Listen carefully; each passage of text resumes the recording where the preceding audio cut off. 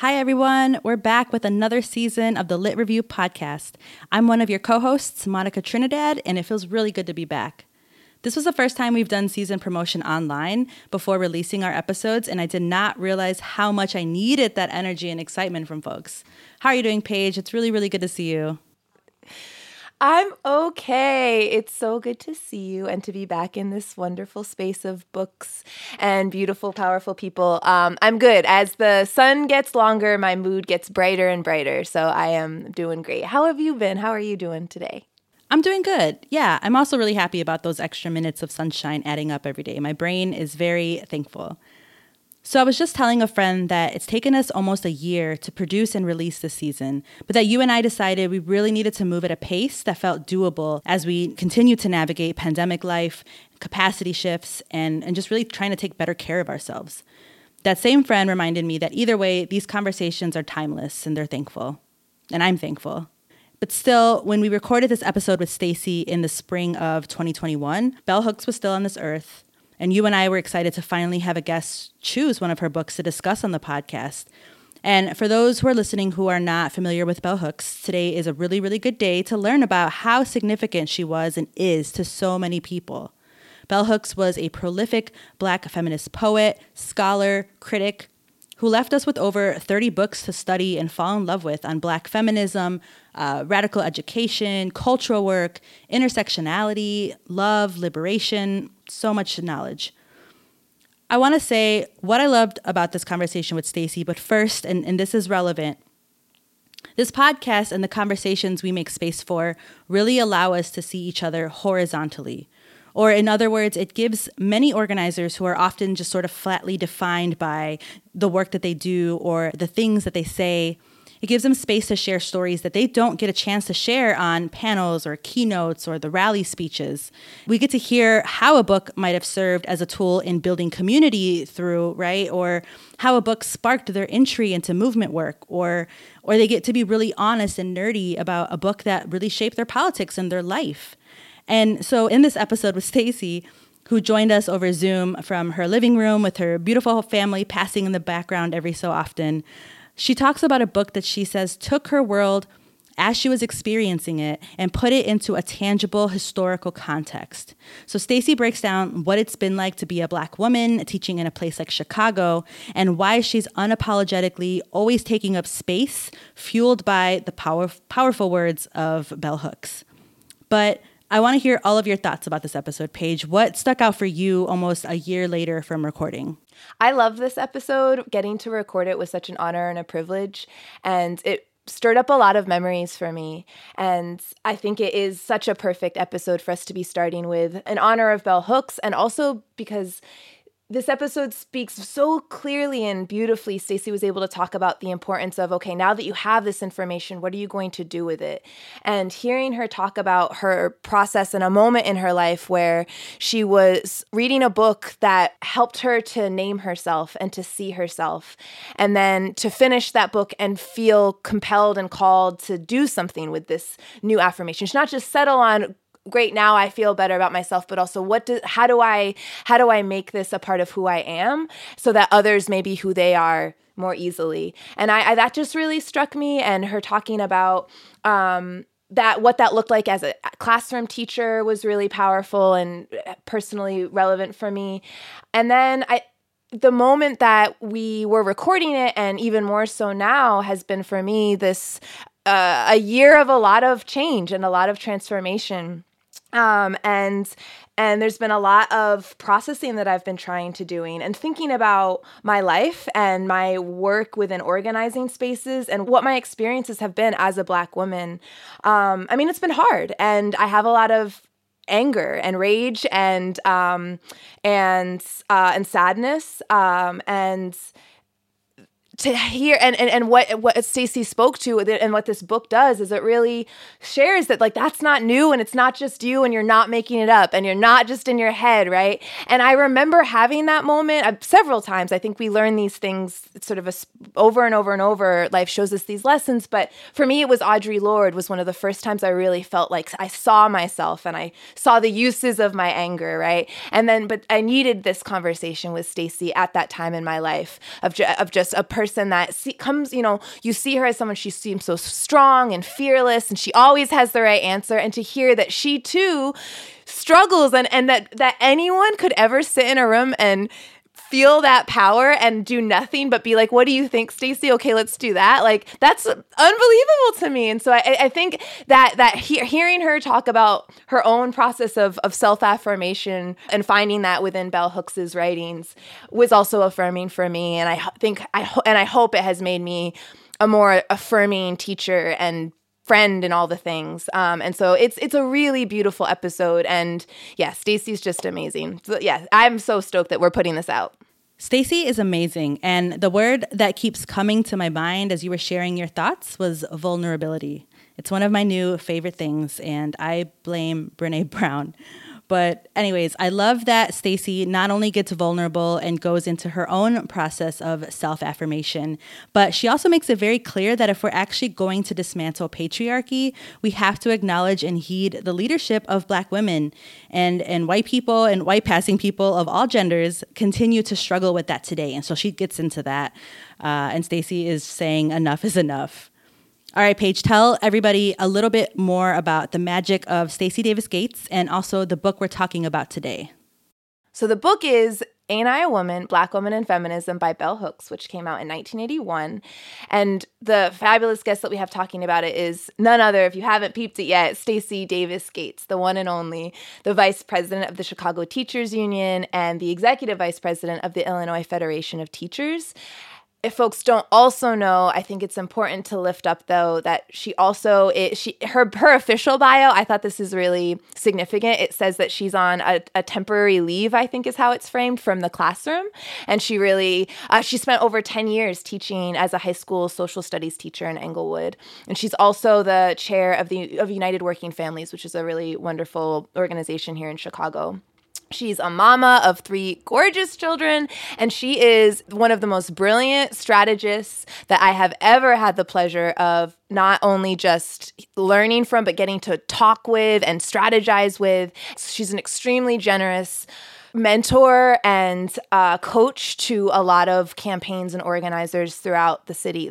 And she does that with no credit. It's more work on her already extremely, extremely full plate. And yeah, it's a real wonderful privilege that we get to hear her share some of her life and her thoughts and her reflections about this book today for about an hour.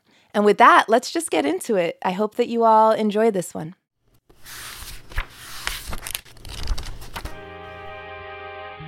You're listening to the Lit Review Podcast. We're your hosts, Paige May and Monica Trinidad. I think it's essential for people to learn together in order to be able to understand what we're up against. CPD, shut it down! Lose your control, shut it down! Hold this We must disrupt, we must disobey, we must agitate, we must escalate, we must break, we must create, we must abolish, we must transform. I remember she was shot by my house. In sharing our ideas, we're stronger. Welcome to Chicago, this is home for most. This is the home of the wealthy making cameos. This is the house of the heartless, the home of the cold. Man, my dog gets more acknowledgement than homeless folks. All right, hello everyone, and thank you for listening today. I am so happy because it has been such a long minute since I've gotten to see my co-host even over Zoom. And today we've got a really, really special guest. And when I say special, I mean a hella badass organizer, a brilliant strategist, and a very, very, very busy person. Stacy, thank you for being here and for making time to talk with us today. How are you doing? First off, thank you for having me. I am really honored to share this space with you. And how am I doing? I am seeing sunshine again. So it feels good to, be alive, to see the sun shining again, and to see the positivity numbers from the coronavirus go down. Those things are very helpful. And so I'm feeling pretty good. I feel that my spirit these days is getting a much needed boost. Thank you. Yeah. Thank you to the sun. Well, we shared in our intro earlier a little bit more of your bio, and we're highlighting your role as VP of the Chicago Teachers Union. But in your own words, can you tell us more about who you are, what you do, and why? Wow, that's a big question. Who am I? I'm a mom. I'm a daughter. I'm a wife. I'm a niece. I'm a cousin. Sometimes I'm a friend. I like to say that I'm a great teammate. Um, and I am more and more clear about being an individual on a journey that's seeking to make this world a little better than I found it. To give my kids an opportunity to not have to experience every single thing that I've experienced. Um, so, that's a part of it. I think another part of like what is happening is that I think this past year has made me um, way more clear about our purpose of leaving things better. And by things, I mean the world, I mean the spaces that we live in, our homes, and the places where we work and have influence. And so I'm really in a reflective mode right now. Leadership for me has shifted seismically because when I started, like almost a decade ago, working at the Chicago Teachers Union, it was really about rescuing public education in Chicago from the clutches of privatization and making sure that it had legacy and that it could still serve people. And last year, it became even more so important because we were tasked with keeping people safe, right? It was COVID-19. And what we understood about COVID-19 is that it was impacting working people, it was impacting Black people, and it was impacting Brown people. And all of those things I feel like are under our tent at CTU. So it was a tremendous amount of pressure, responsibility, accountability, and you take it seriously because you kept seeing casualty reports. So, how did I get here? Divine intervention. It wasn't on my bingo card any year. I was forced into this place. I think that I thought I was just going to be not just, but I thought my world would revolve around a classroom where I could read great books and that I could share those great books with my students and that I could be a facilitator of my students finding their voice, finding their purpose. I know people talk a lot about graduation and college, but the more that I spent time in my classroom, the older I became and had experiences, I felt like our true purpose is to help our students find their purpose. I was a high school teacher, so it was less about like the rudimentary skills of adding and subtracting and reading and writing, and more about the application of those things. And how do you apply those things in a city like Chicago with students who were dealing with all sorts of things? And so being forced into this place was more so of my inability to do my job well, to be honest with you. And it wasn't just the social pressures of privatization and school closings and all of the policies and politics behind being a part of the education space, but it was also the fact that my students came into my world smarter than me already in ways in which was difficult for me to access, either because I hadn't had those specific experiences or because I was ill prepared to deal with those experiences. And so it just made me more reflective of what it meant to teach in a place like Chicago and the support, the advocacy, the resources that educators and school communities needed. So I was called out, I think, by circumstance. And I'm glad because I think I do this better than I did instruction, to be honest with you. And I think the impact of this work is helping to transform the structures that needed transformation and that will helpfully be in place for generations to come. Oh, well, thank you, Stacy, so much. I am so thankful for the universe for intervening and bringing you to where you are now, because your labor and CTU's labor have literally saved lives. And I am just so thankful. And I'm really proud to be a supporter of your work and CTU's work. And one of the few reasons to be proud of Chicago. So thank you for your work. And today, the book that we are talking about is called Ain't I a Woman? Black Women and Feminism by Bell Hooks. And this is exciting. It's our first Bell Hooks book. This book was published in 1981, and it is considered a classic of feminist literature. Do you remember the moment you were in when you read this book?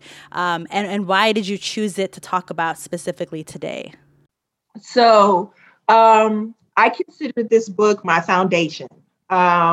I read it in my second year of college, and I had a professor, Dr. Leonga from Cameroon, and she was the best because she introduced us to African Lit, but she also introduced me to Bell Hooks.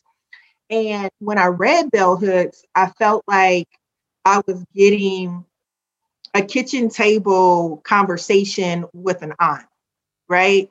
And Bell Hooks basically took my world as I was experiencing it and put it into historical context while also challenging me to think of myself as powerful and to think of myself as complete and already formed. And it was critical because it was a mostly white space where I was being educated. And if you don't have a sense of self in white spaces, it can really test your identity. Sometimes your sanity, because the experiences that you bring into your living spaces, your residence hall, the experiences that you bring into your academic situation are dissimilar, right, than the experiences that suburban white women were having. And so Bell Hooks was my refuge. The book at the time said, Stacy, you are enough, you are not crazy, and you can do this. And it just felt affirming to read her at that at that time in my life. So from what I understand in this book, and I think you just started to lay out, Bell Hooks is charting the history of how both racism and sexism have impacted Black women. And I think specifically she's really going into how it's affected movements and like the civil rights movement and also the feminist movement. And so, yeah, just break it down for us. Like what, and we'll follow up with more questions, but like what can you summarize the main points and histories that she talks about? So it was like this 360 critique of how we are viewed and how our reflections of ourselves come from those categories and boxes that we're put in by others. It also provides a clear repudiation of those categories and boxes by placing into context, one, our ability to overcome the patriarchy, the racism, the self-hate, the questioning that we put ourselves through. So it provides space for affirmation. I think the book also does something that probably for Bell Hooks in 1981 to do was courageous, was that it called out Black men and movement spaces that often marginalize us. We will take your work, we will take your beauty, we will take your voice, but we are in charge. And the part that, like, the part that resonated with me, because I can still see, this is my original copy of the book, so I can still see my notes and my highlights from college, is that Black men have to be partners too, right? And that if you take your power from me, then we can't overcome it, right? I get to stand as a singular human being, and that doesn't reduce you. In fact, it makes us all better. She has a critique of Raising in the Sun and how the family dynamics changed once, the main Black character figured out his strength and his voice. But the part that I think was the best part of her critique was that she says that in order to find his voice, we had to be quiet. And up until the point of where he finds his voice, we are very active, we are very instructive, we are very supportive, we are very clear-eyed. And so how do you take the benefit of the journey of getting our brother to his space and then shut it down in order for him to feel powerful and in charge? I left the book then without the words that I have now. The words that I have now is that I think we're all captives of white male patriarchal standards. And that if we continue to tie ourselves to a goal that none of us will reach unless we are white and male, then we'll always fail.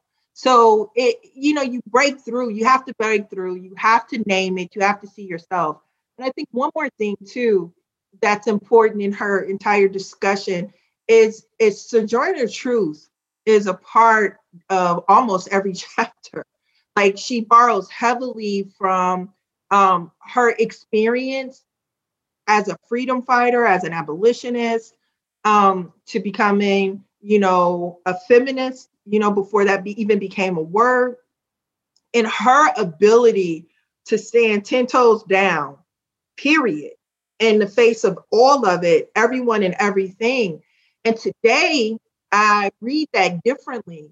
I think, damn, that woman was tired and people depended on her resilience. And I often wonder who fed her, who hugged her, who told her she was okay, that she was smart, that she was strong, that she could do it, who nurtured her. I think today we have examples of how we care for each other, not that we always do it well, not that we always practice self-care, but I wonder, what did it feel like to have self-care post-slavery, just right out of slavery? What was the language then? And what was the call? And then what was the response? There's a lot about like white feminism that I think we'll get into. I know that's a question that Monica has, but kind of continuing with this theme, because I think about that a lot too. I think all the time about Harriet Tubman and just how and the ways that, I have recently gone back to teaching and have worked with young people for most of my organizing. And within those spaces, when I ask, who are like the Black heroes of movement, right? Who are the folks that we know and lift up? And it's overwhelmingly men, right? And you see the ways that Black women get erased. But then at the same time, there is this sort of lionizing of the few Black women that make our list as these sort of like they're superheroes.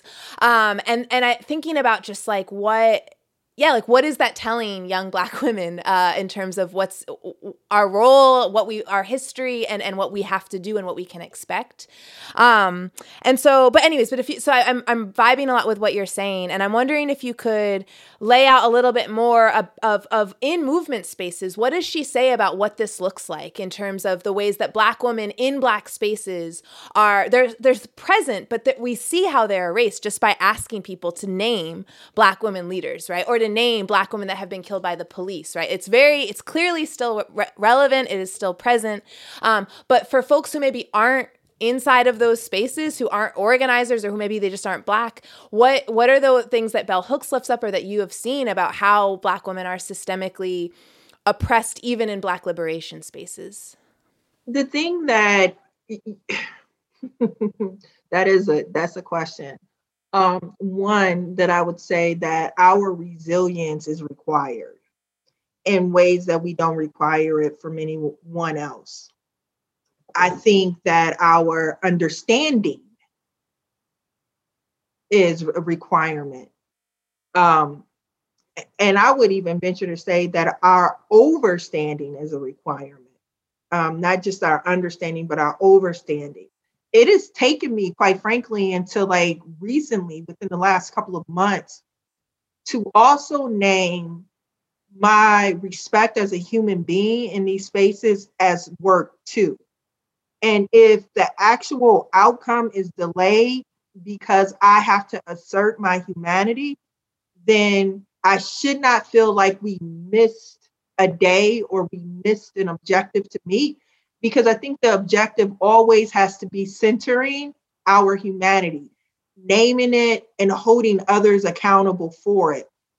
And I think one of the reasons why I am able to do it is because this book helped me situate the experience that other Black women before me have had, and that me naming it, me protecting my space, protecting my voice, protecting myself, and taking space, right, is historical, is the pathway and the work to do. Because if Harriet didn't take place, if Sojourner didn't take place, if Bell Hooks didn't provide us with the historical analysis of taking space, then perhaps I would never be in a position to take my space, because I wouldn't have language for it. I wouldn't have an understanding of the examples that came before me. And like I said, recently, I have started to define work broader and more broad terms than I have traditionally.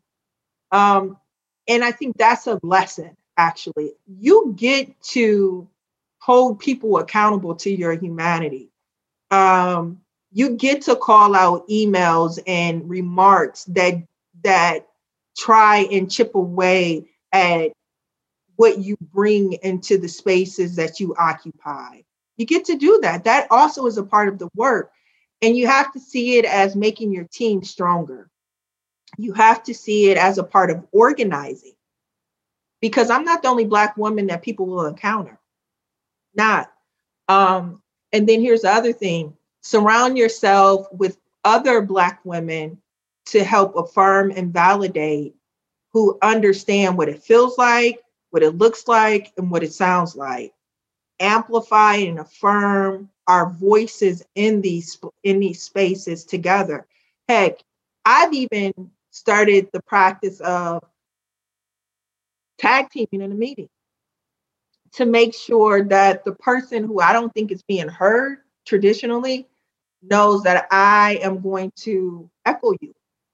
I am going to support you. And I have heard my colleagues do the same thing. And that practice is helpful, because what we're doing is implicitly teaching other people how to treat us. And that's important. But what I am interested in this moment too, is pointing out the people who don't get the headlines, lifting up and amplifying the folks who are on the ground doing the work. Like that is a part of the leadership that I'm supposed to model. Right? Because I do have a rarefied space in Chicago, in labor, in movement. The most courageous Black women are probably not even 18 years old yet. It's all of the young people who are out here unapologetically naming the oppression and challenging the structure to be better for them. And when I tell you that my practice now in terms of the work has changed, it's really changed because of their example.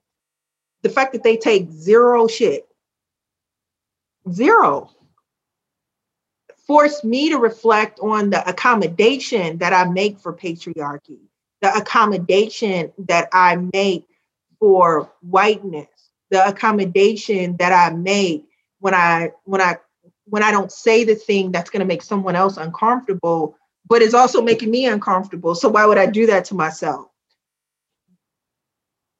They don't practice that. And that is such an awesome practice to have.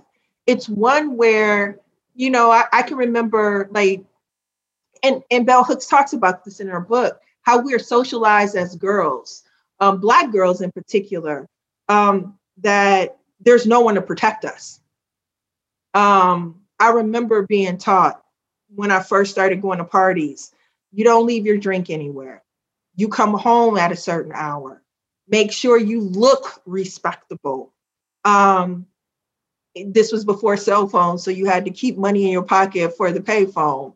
All of the rules that were handed down by my granny, by my mom, by my aunts, by my grandma, were to protect me, because what they didn't verbalize was that no one else will protect you because you are the most unprotected person in society.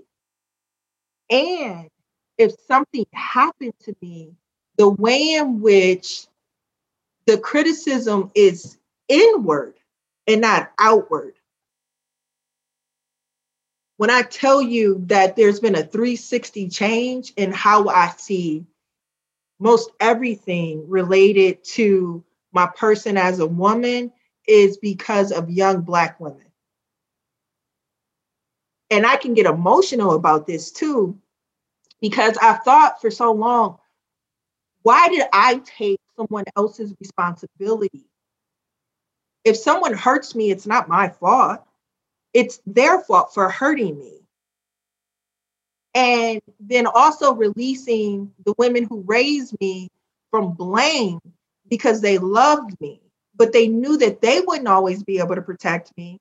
They knew that there were zero structures in our society to protect me. So this is the best way that I know how to protect you. I'm thinking a lot about Black women like Ida B. Wells and Frances Harper and Sojourner Truth, like you mentioned, who are all segregated from marches at the height of the suffrage movement, right? And so you think about all of this work, all of this labor that Black women have done. You think about Ida B. Wells when she opened up her first Black suffrage club here in Chicago in the early 1900s.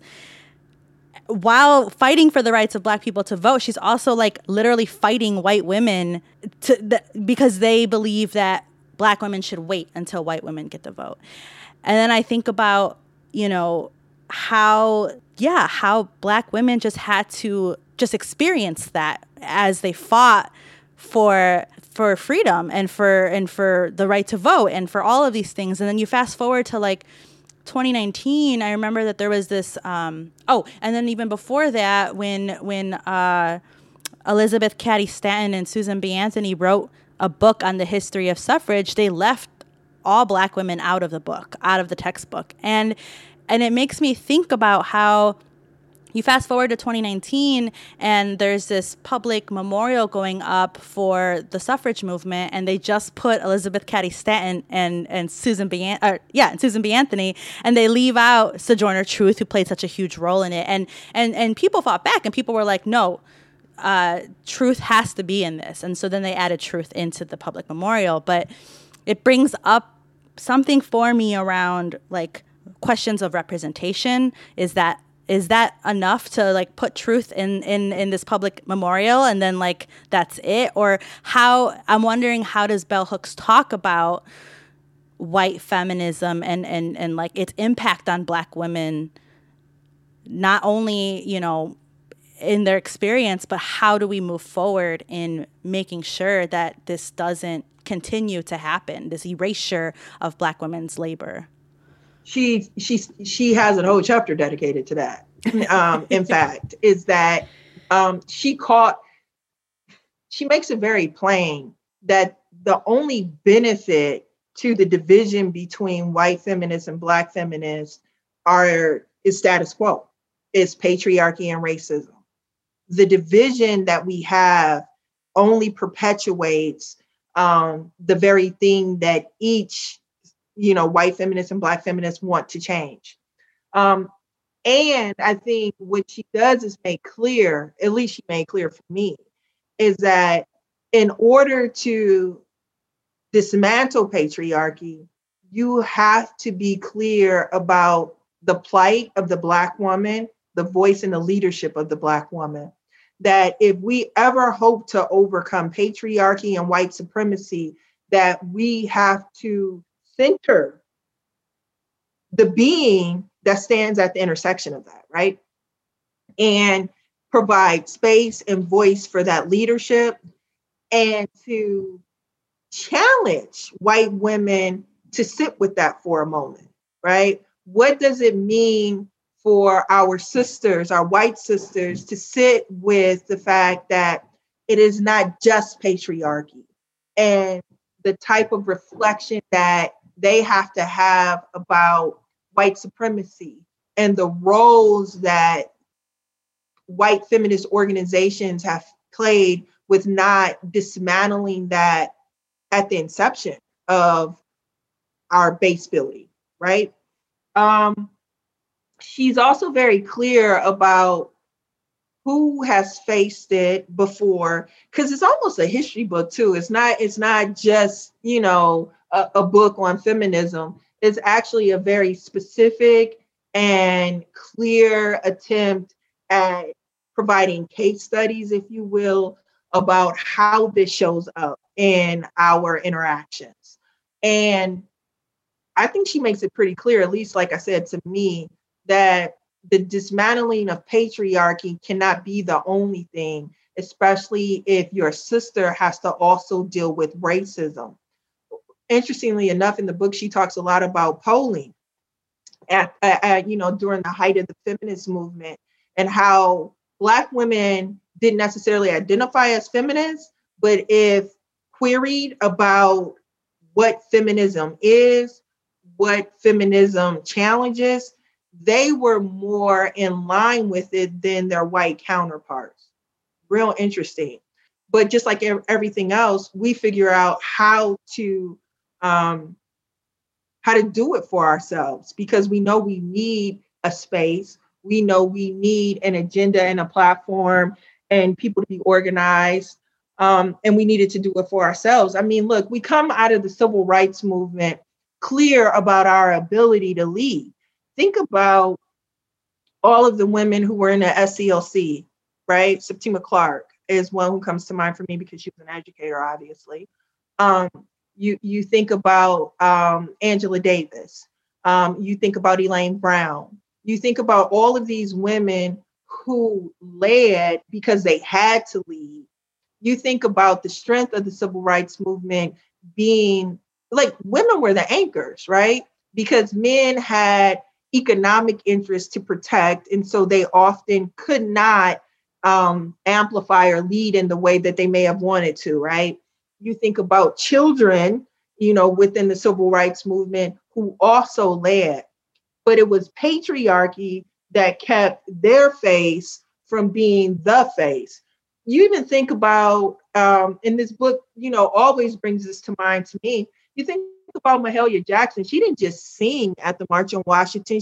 Hell, she made the March on Washington because she was the one who called Martin to a higher place in that moment to provide the thing that is most notable about his legacy. It was his vision for what America could be. That was her. She knew the moment. She knew what she heard him say already, and she knew how it would impact everyone who they had captive in that moment. And then there's a picture when she says it to him that's popularly out there, where you don't see men looking at Martin, you see women looking at him, expectant, clear, supportive, protective. And so I think what women came out of that time period with was more confidence, was clarity. And I think they came out of it with the question of why they're not the person in that moment, right? Why aren't they the one standing behind the lectern giving the speech? We were the organizers. Clearly we were the organizers. And so Belle, 1981, she lived through this, right? This is what she lived through, what she saw in her household, which she observed in society. So she's able to, thank God she is brilliant enough to absorb all of these lessons and then call it for what it's worth. She said that we are able to lead in that way. In fact, our leadership would be more inclusive. Our leadership would be more radical. Our leadership would actually provide the type of change that we need to see.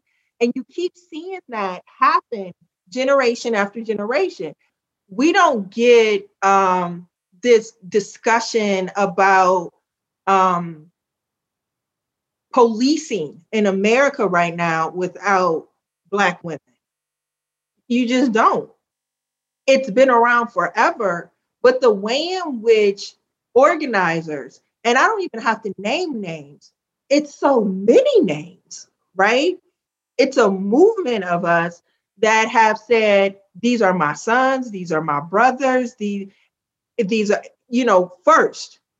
But the part that I think has been most provocative is say her name, where they also name it for us as Black women as well. That's a big deal, right? That is a very big deal in how we get free. Women are raising children. We are teaching our children lessons, even when we don't sit them down and read passages with them. They are getting their language from us when they hear us on the telephone or see us in meetings because they have to be there because childcare, right? And so what the women who are leading, the young women who are leading, and I say young with all respect and admiration, because I wasn't that fearless and brilliant at that age, right? I was still checking in. I was still captive to the politics of respectability, really. And I tell people all the time, I don't get here without politics of respectability. And you are still captive of the politics of respectability. And so freeing ourselves of that, I think, puts us in a place of real leadership and transformation. I do. And in ways that free our children of the restrictions that we put on ourselves because of survival, because of protecting ourselves, and because of patriarchy and because of white supremacy. I'm still kind of haunted's the wrong word, but like in my feelings about how you said, being a Black woman in these spaces requires resilience. And that is so true to my experience and like every Black woman organizer that I know, cis and trans, about just you can expect, there's so much assault that happens in movement to Black meetings, in Black movement spaces to Black women. There's so much hostility and abuse on so many levels and neglect. And then on top of it all, Black women, the other thing that like you're lifted, Black women have been a part of all of these movements, right? But it comes with this erasure. Like the white feminist movement is still built on Black women's thoughts, ideas, and labor. And then we call it white feminism. I get why we do that. Like I get that we're trying to create to show that there's a ceiling to these ideas, but it feels disrespectful to me at times because I know it wasn't just white women coming up with these things and doing this work. So anyways, I'm frustrated, I'm mad, and I'm imagining like if the moment when you read this book and you talked about it as it felt like you were talking to like your auntie, right? Of just what about it didn't lead to your despair? Because as you're naming, these things are still happening, but there's new generations since bell hooks, right? And things are different, right? And there are new lines being drawn that are even deeper and clearer.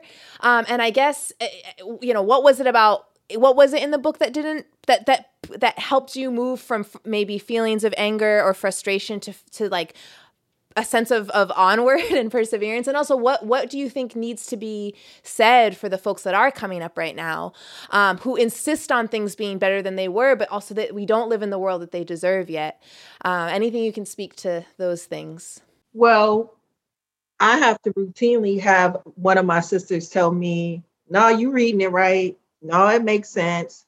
You're not crazy. This book is that. It is an affirmation of my experience. It is an affirmation of my ability to analyze my experience, to give language to my experience. And it also affirmed my rage with my caste in society.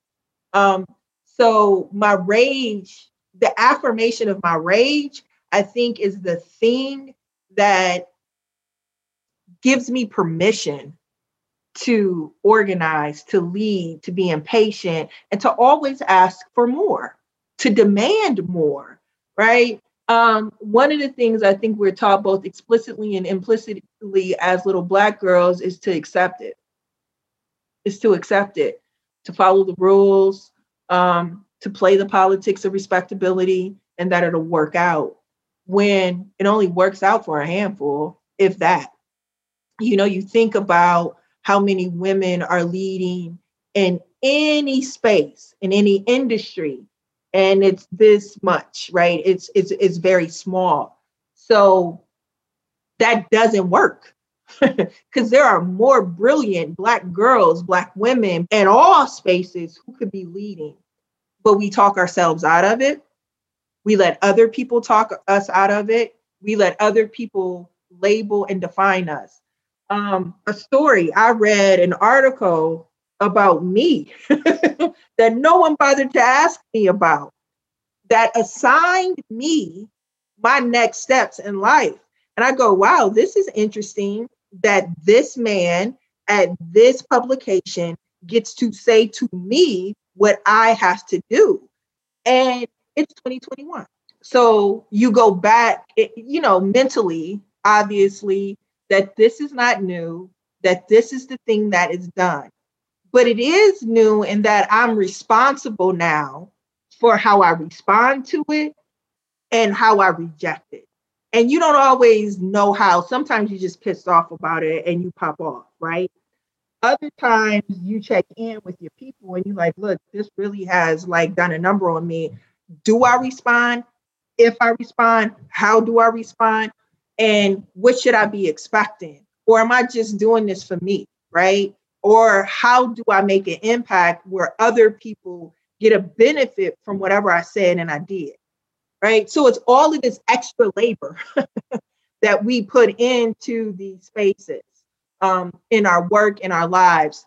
What I will say is that this book got me to the point of understanding the caste that I've been placed in as Black and female. It also got me to the point of challenging that because it was patriarchal and because it was built on white supremacy. Now, it's up to me after I read it to figure out how to be affirmed by it and then reject all of the messages that continue to come at me. How do you build coalition around the humanity of Black women? And I'm not talking about a march down the street. I'm talking about when you're in a meeting with a group of people. I'm not talking about, legislation to protect Black maternal health care. I'm talking about how do you go to the doctor and advocate for yourself? There's a continuum, right, of things that we have to do. And sometimes it's the small thing. It's, did you ask the doctor about X, Y, and Z? Or to all of the young people in my life right now that are having children, and I'm texting them, make sure you do this, or give me your address so I can send you this book. Don't forget to do this for yourself, because I know that the nurse and I know that the doctor, they won't say that to them, right? I know that from the statistics. So it's the micro and it's the macro. And then it's also my responsibility. And I think that's what bell hooks also triggers, right? Is that you are accountable for now having this affirmation. You are accountable for this information. And so how do you apply it? Not just in the big rally march way, but how do you apply it in the micro interactions that you have in your spaces? And so that's how I think I felt the most accountable for this information. Who do I advocate for? I think that's why my voice is so strong in the Chicago Teachers Union, because I feel it, right? I feel a profound responsibility because Bell told me that now I've given you this information. What do you do with it after I give it to you? How do you show up in the world now that you've been educated? In 2021, as a 40-plus-year-old woman, I am more so thinking about all of the women that Bell highlights, especially Sojourner Truth, and imagining myself situated in the same time frame as she's situated, however many years off the plantation, and to be as clear-minded and as fearless and as unapologetic as she is absolutely brilliant. You know, women are often reduced to their emotions when people describe us. They talk about our passion. They talk about our hearts and our love for the work. They never describe me how Paige introduced me. You talked about my courage. You talked about my brain power. You talked about my commitment. You didn't talk about, not that my heart and my passion aren't also a part of it, but what leads it and what are people willing to center.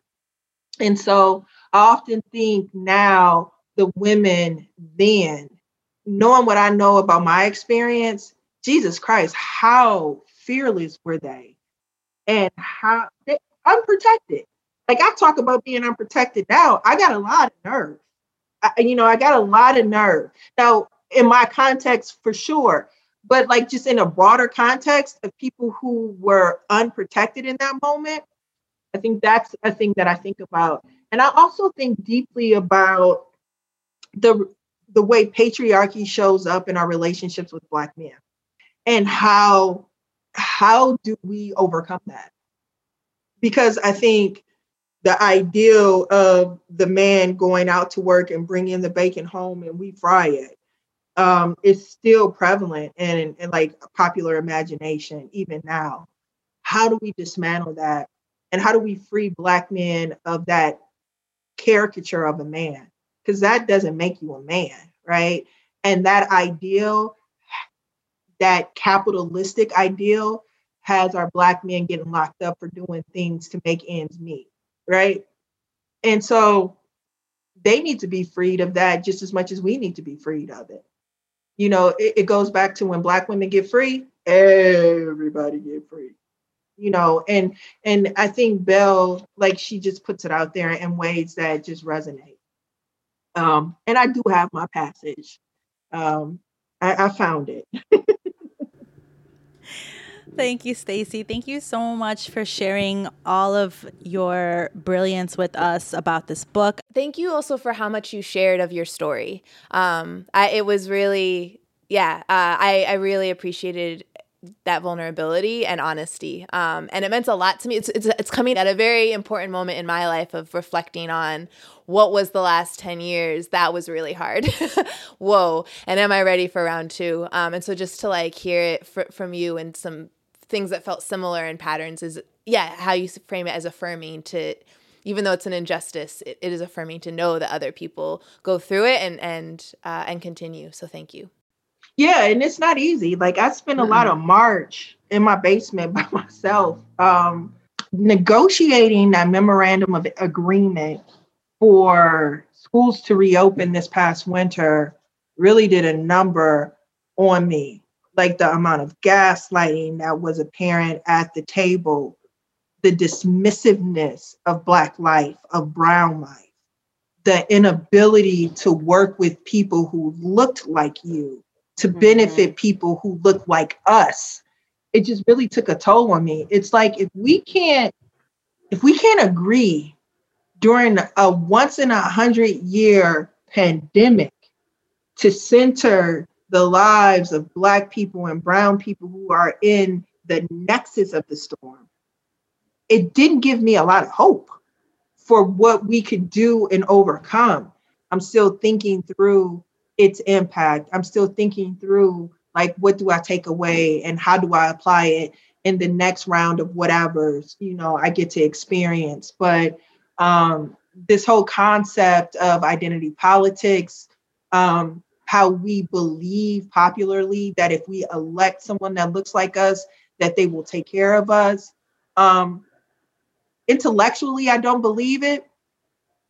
And I wanted so desperately to have that last winter to make it easier and to restore my faith in humanity, because I think for the last year, I've just seen the outright dismissiveness of the loss of our lives. Let's get back to normal. That is so offensive to me. Some of us will never be who we were. And some of us never had a normal. Normal never worked for us. Yeah. Yep. And so, it is hard. And there's still some residual for that too. But thankfully for me, I have a coach who's helping me like put stuff into place. So, I can use whatever lessons that I've learned in a way that like it's productive along the way. Right now, it's just depressing. Yeah. I feel that. That makes a lot of sense. Well, thank you, Stacy, so much for being on this call with us today virtually. Again, we talked about the book, Ain't I a Woman? Black Women and Feminism by Bell Hooks, which was published in 1981. And we just spoke with Stacy Davis Gates. Stacy, do you want to close us out? I know this is going to be hard to pick, but close us out with your favorite passage from the book. So it is tremendously hard to pick, and I found it. It's Bell's chapter, Black Women and Feminism. And it's, her whole discussion of Sojourner Truth. Unlike most white women's rights advocates, Sojourner Truth could refer to her own personal life experience as evidence of woman's ability to function as a parent, to be the work equal of man, to undergo persecution, physical abuse, rape, torture, and to not only survive, but emerge triumphant. Sojourner Truth was not the only Black woman to advocate social equality for women. Her eagerness to speak publicly in favor of women's rights, despite public disapproval and resistance, paved the way for other politically minded Black women to express their views. Sexism and racism have so informed the perspective of American historians that they have tended to overlook and exclude the effort of Black women in discussions of the American women's rights movement.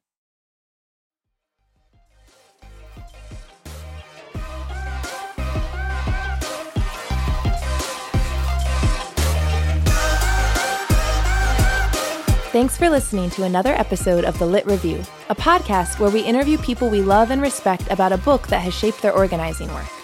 We are your co-hosts, Monica Trinidad and Paige May, two Chicago-based abolitionists, cultural workers, and cat mamas who love nerding out on books and creating spark notes for our movements.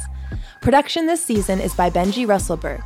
Intro music is by David Ellis with production by Ari Mahia and social media support from Alicia Camille. If you like this episode, give it a shout out on Twitter, Instagram, or Facebook. And if you like our podcast, leave us a review on Apple Podcasts to help us widen our reach. Financial support for the production of this podcast season is thanks to the Field Foundation of Illinois and our amazing Patreon subscribers. Learn more about becoming a patron at patreon.com/thelitReview. Keep reading.